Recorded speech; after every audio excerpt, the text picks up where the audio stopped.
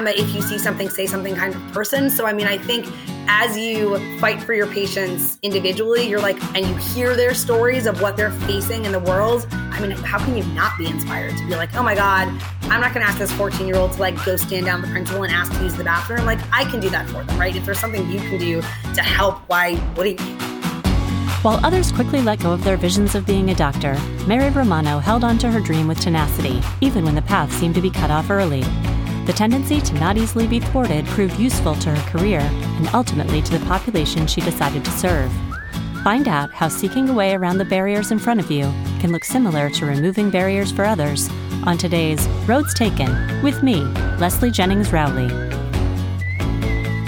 Today I'm here with my friend Mary Romano, and we are going to talk about the things that happen in our heads and bodies and what that means about who we are and all kinds of things. So, Mary, thanks so much for being here. Thanks for having me. I'm excited to chat. Yeah.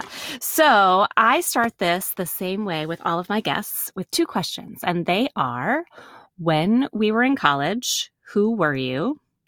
And when we were getting ready to leave, who did you think you would become?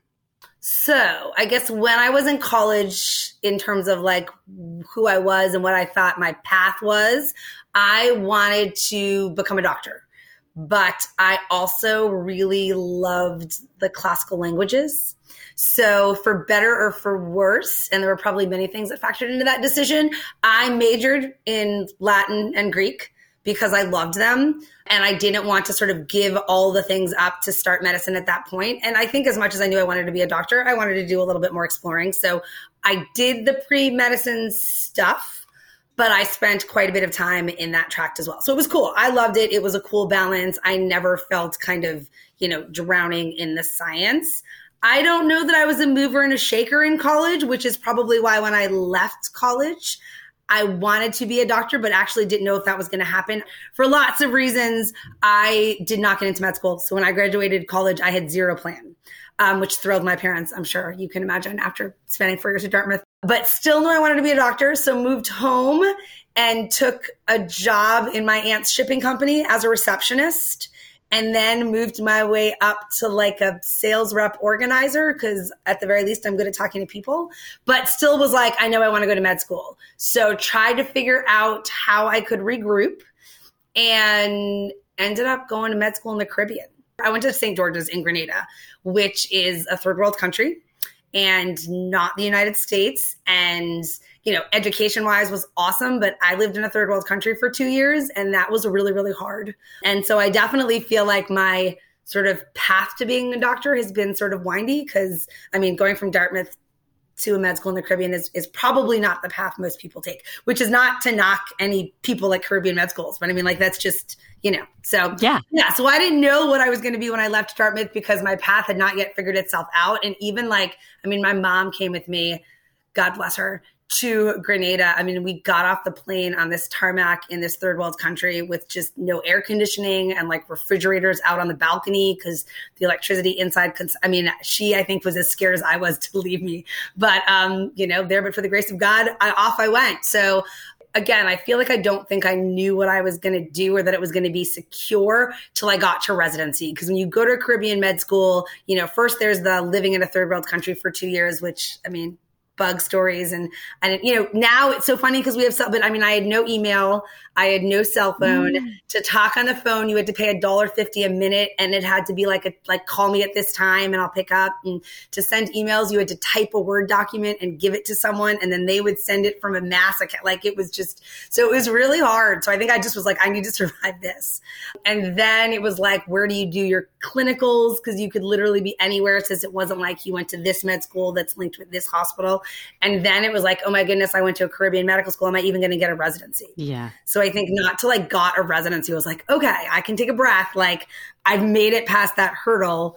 And I don't know that it was easier, but then at least the path felt a little bit more clearly defined. But it was a challenging 2 years. Yeah. And maybe part of the not having all those things, you had fewer distractions. Absolutely. My father was I think my GPA coming out of my first semester of med school was a 3.9 or something, which I say not to brag, except that my dad was like, that's not what your science classes looked at Dartmouth. So I think the fact that I didn't have a cell phone and didn't have a TV and didn't really have much to do helped a lot. And, you know, it's one of those things, you know, now I'm like, God, old. So I'm many, many years out of it. I would never, ever want to do it again. But I kind of can't imagine like not having had that experience. Like it was really very character building, makes me sound like, I don't know, but like it was, I can't imagine not doing it. Not going to go back and do it again. Sure, it would have been cooler to like go from Dartmouth to, you know, but it was a good experience. Yeah. And so, Mary, I talked to so many people who are like, well, I got to Dartmouth and I thought I was going to be a doctor. And then life came and I realized that wasn't my path. And I can imagine some people saying, I didn't get into med school. Like, I'm not cut out for this, or this isn't really the path I want. Like, what was it in you that said, well, I'm going to figure it out and I'll be a receptionist in the meantime. And then I'll take this unconventional path and that'll be it because I am certain. Where did that come from? I mean, part of it probably was because I didn't find something else I wanted to do, I guess. But I also, I mean, not to sound snotty, like I think that's probably my personality. I mean, I am very like, if this is what I want to do, I will figure it out. I am lucky enough to have parents that were like, okay, like, you know, my parents had to come to Grenada 3 times a year to visit me. Like, I don't think that most parents think that that's the plan they're going to take, but my parents are pretty roll with the punches. Like this is, so I think that was instilled into my personality. So I was like, if this is what I have to do, this is what I have to do. There were definitely moments where I was like, what the hell am I doing? But I think it was one of those things that I really knew that that's what I wanted to do. And I try and tell this to my patients now when I talk to them. This is going to sound so cheesy. I love my job. I love what I do and like am in no rush to be done with it, right? Like some people are like, oh my God, I just need to make the money to retire.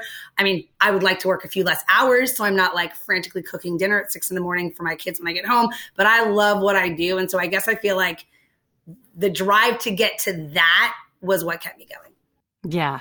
So at the point before residency, did you have an inkling of the type of medicine that you wanted to practice? I knew I wanted to do pediatrics. This is going to sound very not nice. I didn't like old people feet. So I knew I wanted to do kids. Old people feet? Old people feet. Like when you do medical school, like you rotate through all the rotations. And like, I was like, I don't want to, that may not be something we should include. But like, I knew I didn't want to do older people medicine. I knew I wanted to do kids. And that was for sure where I knew I was going to go. Within pediatrics, I actually didn't even know the discipline that I ended up doing existed until I figured it out in med school a little bit. So in med school, I did a rotation in adolescent medicine because the person who did the rotation was the chair of pediatrics and I wanted a letter of recommendation from him. That's the only reason I did it. And I really, really liked it because I think it combined the two things that I really, really liked. So it was medicine, but it was a ton of teaching. I think it's like the older sister in me. I like to teach or I like to educate or health education. And so adolescent medicine is like 90% teaching and education, right? Because when you think about that, most adolescents are inherently healthy. So the things that make them sick and the things, unfortunately, that kill them are the choices that they make. So it's a lot of health education on like, here is what you're doing. Like, let's talk about how the outcome of that may not give you what you know, so it's a lot of education. And I think I did my adolescent medicine medical school rotation in a really rough hospital in Brooklyn. So I definitely saw an at-risk population and they were awesome. Like they were scary kids that freaked people out and they would bring guns to appointments and like had like I don't mean that to sound like stereotypical, like they were not the kind of people that they were not a patient population that I had probably encountered before. And I think it was amazing to see that I could connect with them and that they felt connected to me and that they listened to me and that they, you know, that we had a positive doctor-patient relationship. And I was like, this is what I love to do. And so when we got to residency, you have to do this rotation. And I was like, no, this is still what I love to do. And then I just was like, yeah, this. And I don't know that I realized all the nuances of what I would do in adolescent medicine because what you do kind of depends on where you are. Because, you know, in certain populations, the risk may be this. And in certain populations, you may see more of this. But I just, something about that age group and talking to that age group, maybe it says something about my maturity. I could talk to teenagers all day long. Like if you're honest with them, they will be honest with you and they're fantastic. Yeah. Well, you had talked earlier, even, in your sales role, you just like talking to people. Exactly. And I know that about you. So that does seem to be a good fit. So walk us really quickly through all the steps of post-med school life. So I went a lots of places. So I went to med school in the Caribbean, but then I did my clinicals in New York City. So I lived in Brooklyn for 2 years and did all of my hospital placements in New York City, partially because unfortunately, while I was doing my training, one of my sisters got diagnosed with leukemia. She's fine now, but I wanted to be close to home. So I stayed close to home, and the med school was nice enough to accommodate me so I could be sort of close to my family on Long Island. So I did my residency in Brooklyn. And then after that, I did pediatric residency actually at the hospital where my sister got treated for her cancer, which was just interesting to sort of be there as a physician after having been there as a family person. So I did my residency on Long Island. And then to do adolescent medicine, you have to do a fellowship. So I did a fellowship in adolescent medicine at Miami Children's down in Miami, Florida, which is ultimately where I met my boyfriend, now husband. But that was another big move far away from family. But that's, it was one of those things where I didn't get a fellowship close to home. I got a fellowship in Miami and I was like, this is what I've got to do. And again, once again, my mom came down with me and we found an apartment and then I moved to Miami. So I spent 3 years. Better air conditioning there. Exactly. With air conditioning. So not comparable to Grenada at all. The only hard part of it was being far from home and like all my friends. But I did Miami. And then while I was doing my fellowship, I got my master's in public health as well, because that's kind of part of some of the academics of what you do in fellowship. And then I got a job as an attending, which is sort of your post-fellowship real doctor job, quote unquote, at Vanderbilt Children's Hospital. And I've been there since 2007. And now I'm an associate professor. So I've been there, 2007 plus 2021 is 14 years. And I love it. I work with awesome people. Once again, though, like my parents were like, you're moving where? Like I interviewed for a bunch of jobs in New York and could have probably gotten a job in New York if I wanted it. But something about the people and the job and honestly, the chance to be at a place like Vanderbilt was sort of something I couldn't pass up. So off I went to Tennessee. Right. And so while adolescent medicine itself has that element of teaching, like in a day-to-day point of view, you're also split now. You're in a teaching research hospital, right? Yeah. So what does your life look like? I feel like my life is a big balancing act is what, no, I mean, just balancing all the things, but no. So right now I'm what's called a clinician educator. So my primary appointment is to see patients and I do that most days of the week. But then I do a lot of education on a, institutional level. So I run a course for the medical students on sexual health and medicine, trying to sort of make medical students more, so in adolescent medicine, we do a lot of sexual health, right? Adolescents have sex, they need birth control, they need to be screened for STIs.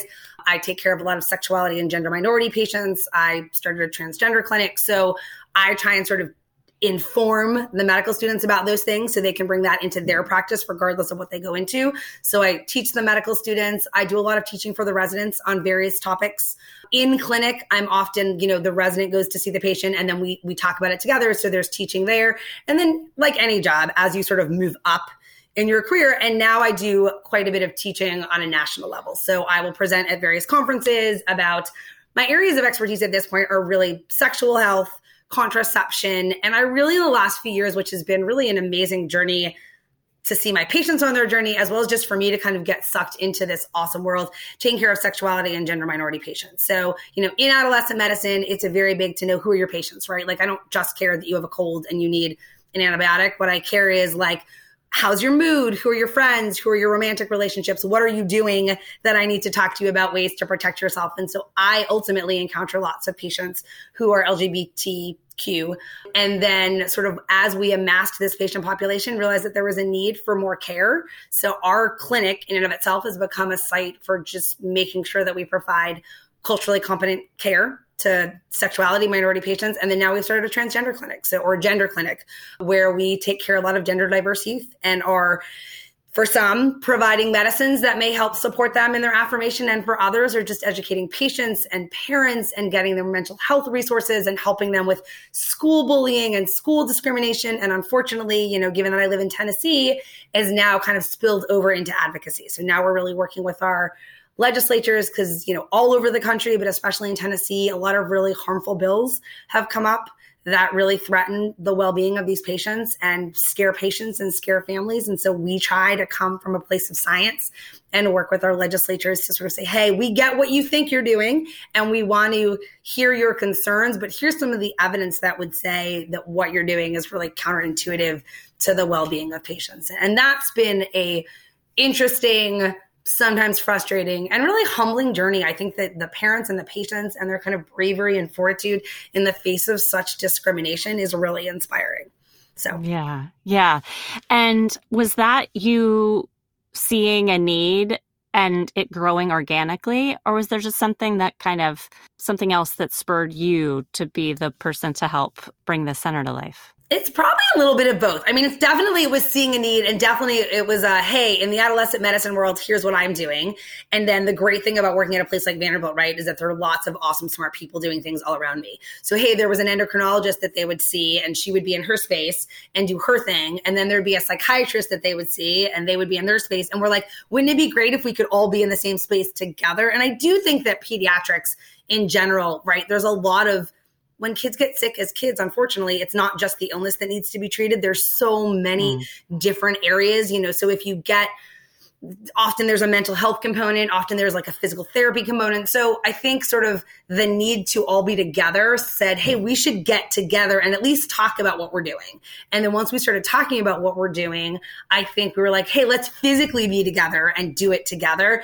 And, if they build it or if you build it, they will come. I mean, once we started it, it was just patients coming out of the woodwork. And I think the advocacy part is probably something that gets spurred. I mean, I'm a if you see something, say something kind of person. So, I mean, I think as you fight for your patients individually, you're like, and you hear their stories of what they're facing in the world. I mean, how can you not be inspired to be like, oh my God, I'm not going to ask this 14-year-old to like go stand down the principal and ask to use the bathroom. Like I can do that for them, right? If there's something you can do to help, why wouldn't you? So I think I think we all sort of have that passion for this patient population. And then it kind of spilled into advocacy.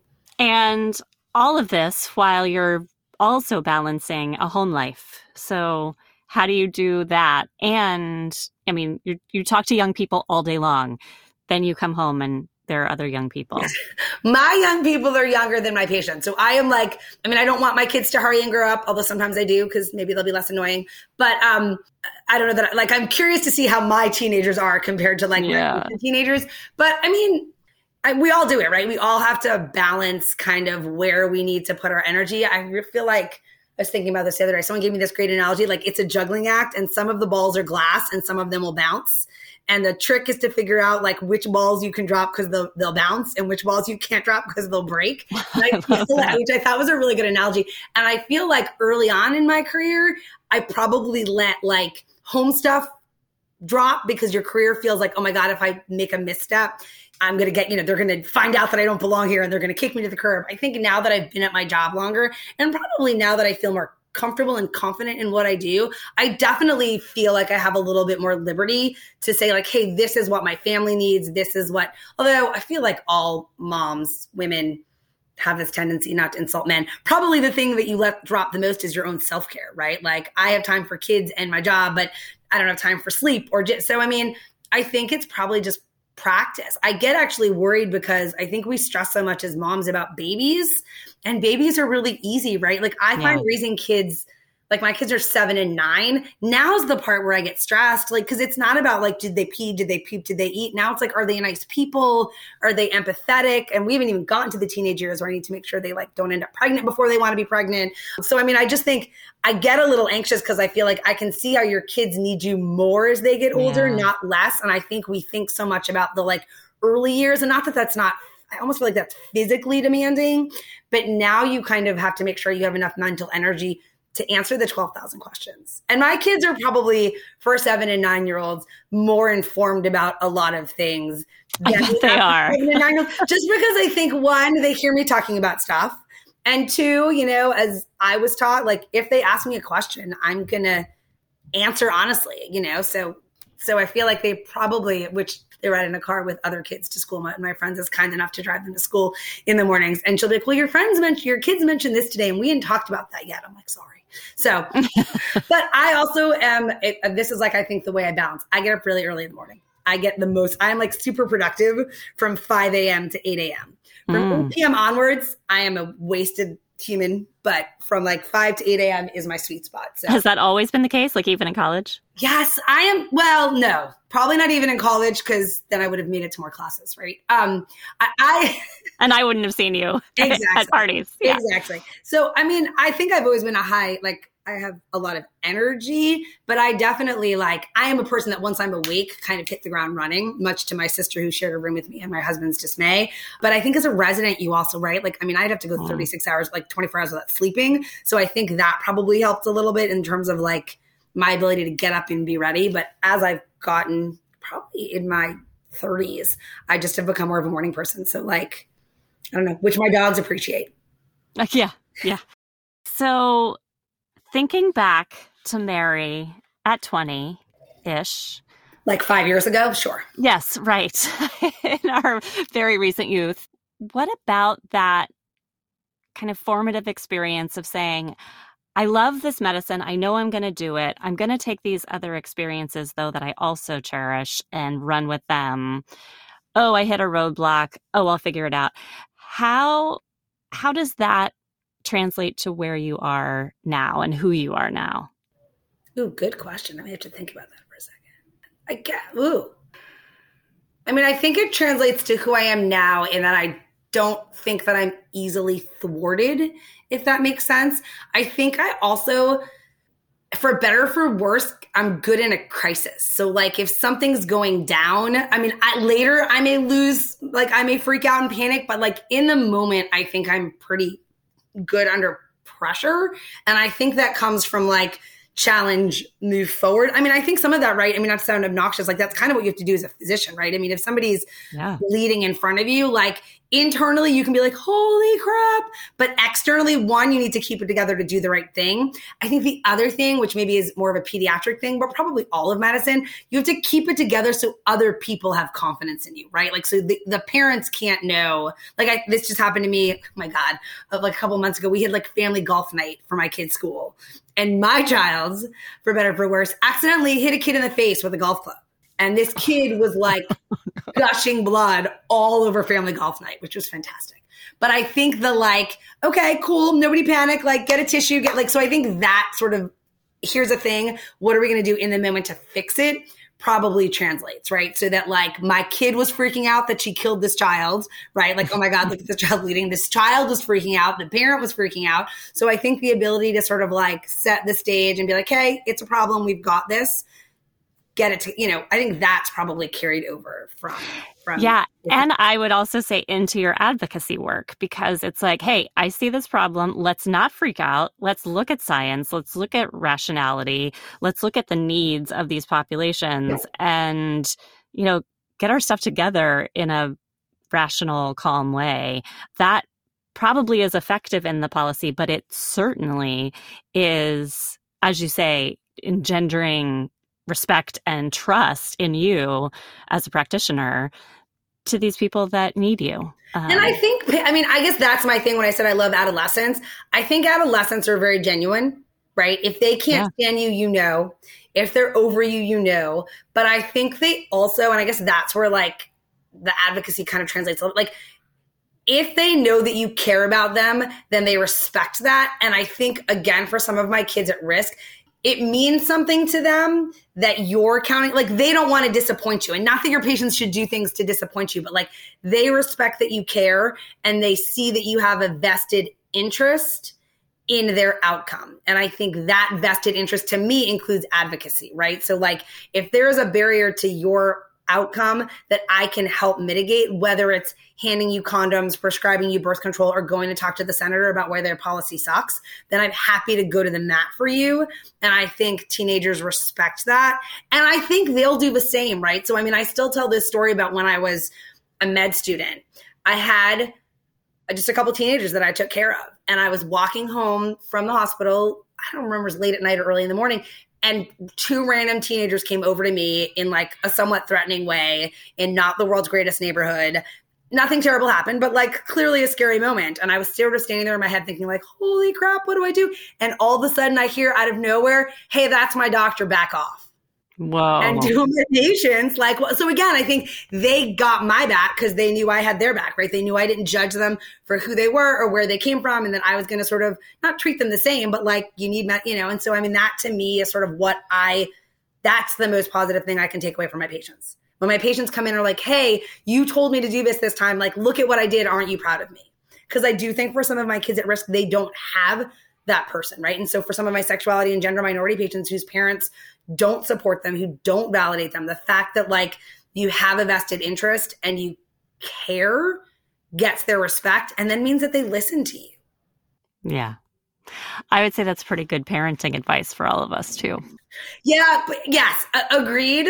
But like someone's going to have to play back all of the parenting, not podcasts, but like I've done a bunch of like, I do a lot of like how to talk to your kids about sex or sort of why it's important to talk to kids about sex, like starting at a really early age. And like it looks different at different ages, but someone's gonna have to play them back to me when it's time for my kids to go through this. So practice. I'm like, no, just go to your room. Don't do it. You're done. Stop talking.